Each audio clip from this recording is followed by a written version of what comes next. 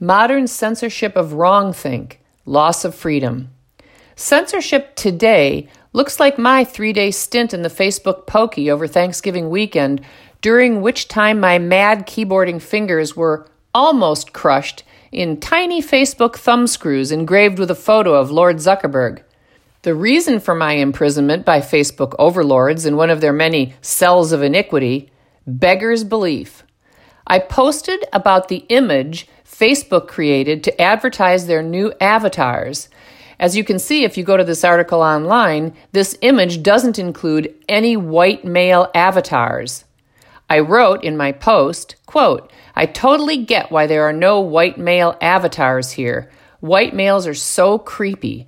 In all my old family photos, I'm colorizing my grandpa's, dad, husband, brother, uncle, cousin, son, sons-in-law, grandsons, and nephews."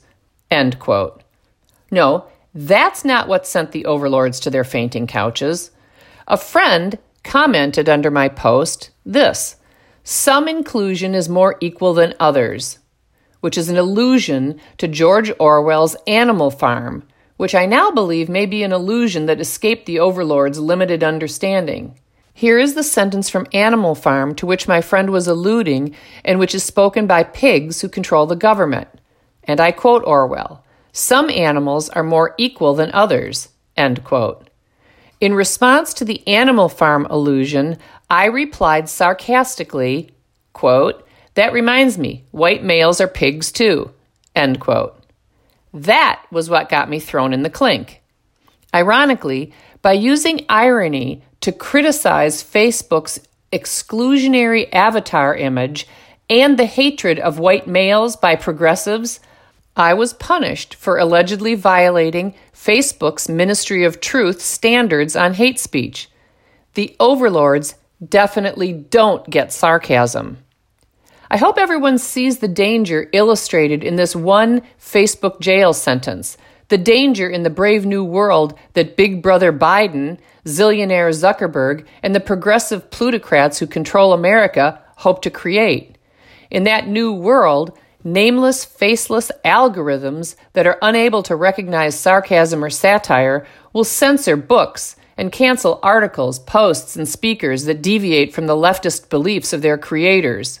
To make such imprisonments, which are very bad PR for tyrants, less necessary, leftists have taken a few pages from Red China and added struggle sessions to their indoctrinating toolbox, in which, for example, non-racist whites are humiliated into confessing they're racists. Those intransigent few who refuse to capitulate will be publicly named and shamed for their allegedly dangerous, unwoke ideas. Currently, those ideas pertain to race and sexuality, but there's no reason to expect the boundaries of banned ideas won't expand. First, a little necessary history before the mind-blowing news. Struggle sessions were a tactical tool the Chinese Communist Party used during the Communist Revolution to secure compliance from those deemed opponents of Chairman Mao. An article in The Atlantic describes these precursors to today's ubiquitous naming and shaming sessions, and I quote, "In such sessions," these are the struggle sessions in Communist China, "everyone from politicians to teachers would be dragged before a large audience and forced to humiliate themselves with withering self-criticism, denunciations of their friends and allies, and pleas for forgiveness," end quote. That sounds remarkably like what critical race theorists, diversity trainers, and BLM activists are doing all over the country in schools, corporations, and our increasingly lawless streets. Struggle sessions emerged from the earlier practice called Speaking Bitterness. From his chapter titled Speaking Bitterness in a collection of essays in a 2019 book on Chinese communism, Jeffrey Javid explains how the Chinese Communist Party mobilized workers and peasants to support the revolution. And I quote him, "To relate abstract ideologies to the lived experiences of ordinary people is the great task of all revolutionaries. How do we then explain the Chinese Communist Party's remarkable success in mobilizing workers and peasants, many of whom had little interest in Marxism-Leninism, to join its fervent, violent cause? one of the key foundations of the Chinese Communist Party's successful mobilization was its ability to tap into human emotions, which it did most notably and effectively through a practice known as speaking bitterness, the public expression of an individual's woes with the intent to cultivate sympathy toward the speaker and outrage against those who caused his or her suffering.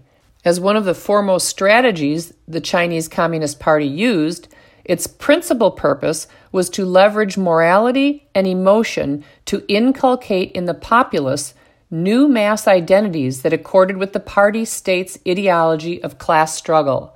Operating through outrage and sympathy, it sought to build hostility towards an outgroup of class enemies and solidarity among an in-group of ordinary villagers." End quote. Now here's where things get really interesting. Jeffrey Javid, someone few Americans have ever heard of, has a fascinating new job that he describes on his website, and I quote, "Hello, I am a mixed methods researcher on the ads delivery team at Facebook. My research uses survey, interview, and experimental approaches to understand social perceptions of AI and machine learning, particularly in the context of fairness and responsibility. My research on social media built on my research on violent mobilization in Maoist China to understand how false news content harms and divides communities in the United States. Combining survey, experimental, and machine learning approaches, we found that sensational content rich in moral, emotional language provokes outrage and fear and amplifies support for violence and aggressive online behavior." End quote. Javid was hired by Facebook in election year 2020, the year Facebook and other social media platforms with whom Facebook communicates, began fact-checking for allegedly false news and defending their warnings and punishments by claiming commitments to fairness and social responsibility.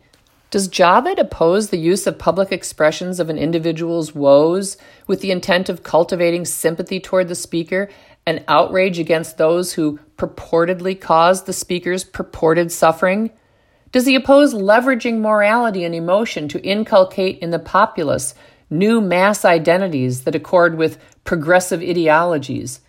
Does he oppose public humiliation or other forms of social oppression to coerce capitulation? Javid's Twitter feed reveals his anti-Trump, pro-Biden sentiments, as well as his support for reporters trying to influence elections. Javid supported this tweet from New York Times religion reporter Liam Stack, and I quote, "The Electoral College was meant to stop men like Trump from taking office." End quote.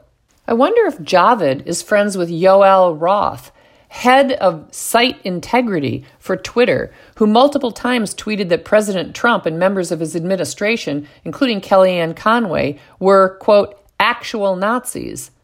Leftists have no need to worry about any feeble resistance that may be bubbling up beneath the surface. No need to fret that wrongthink may spread.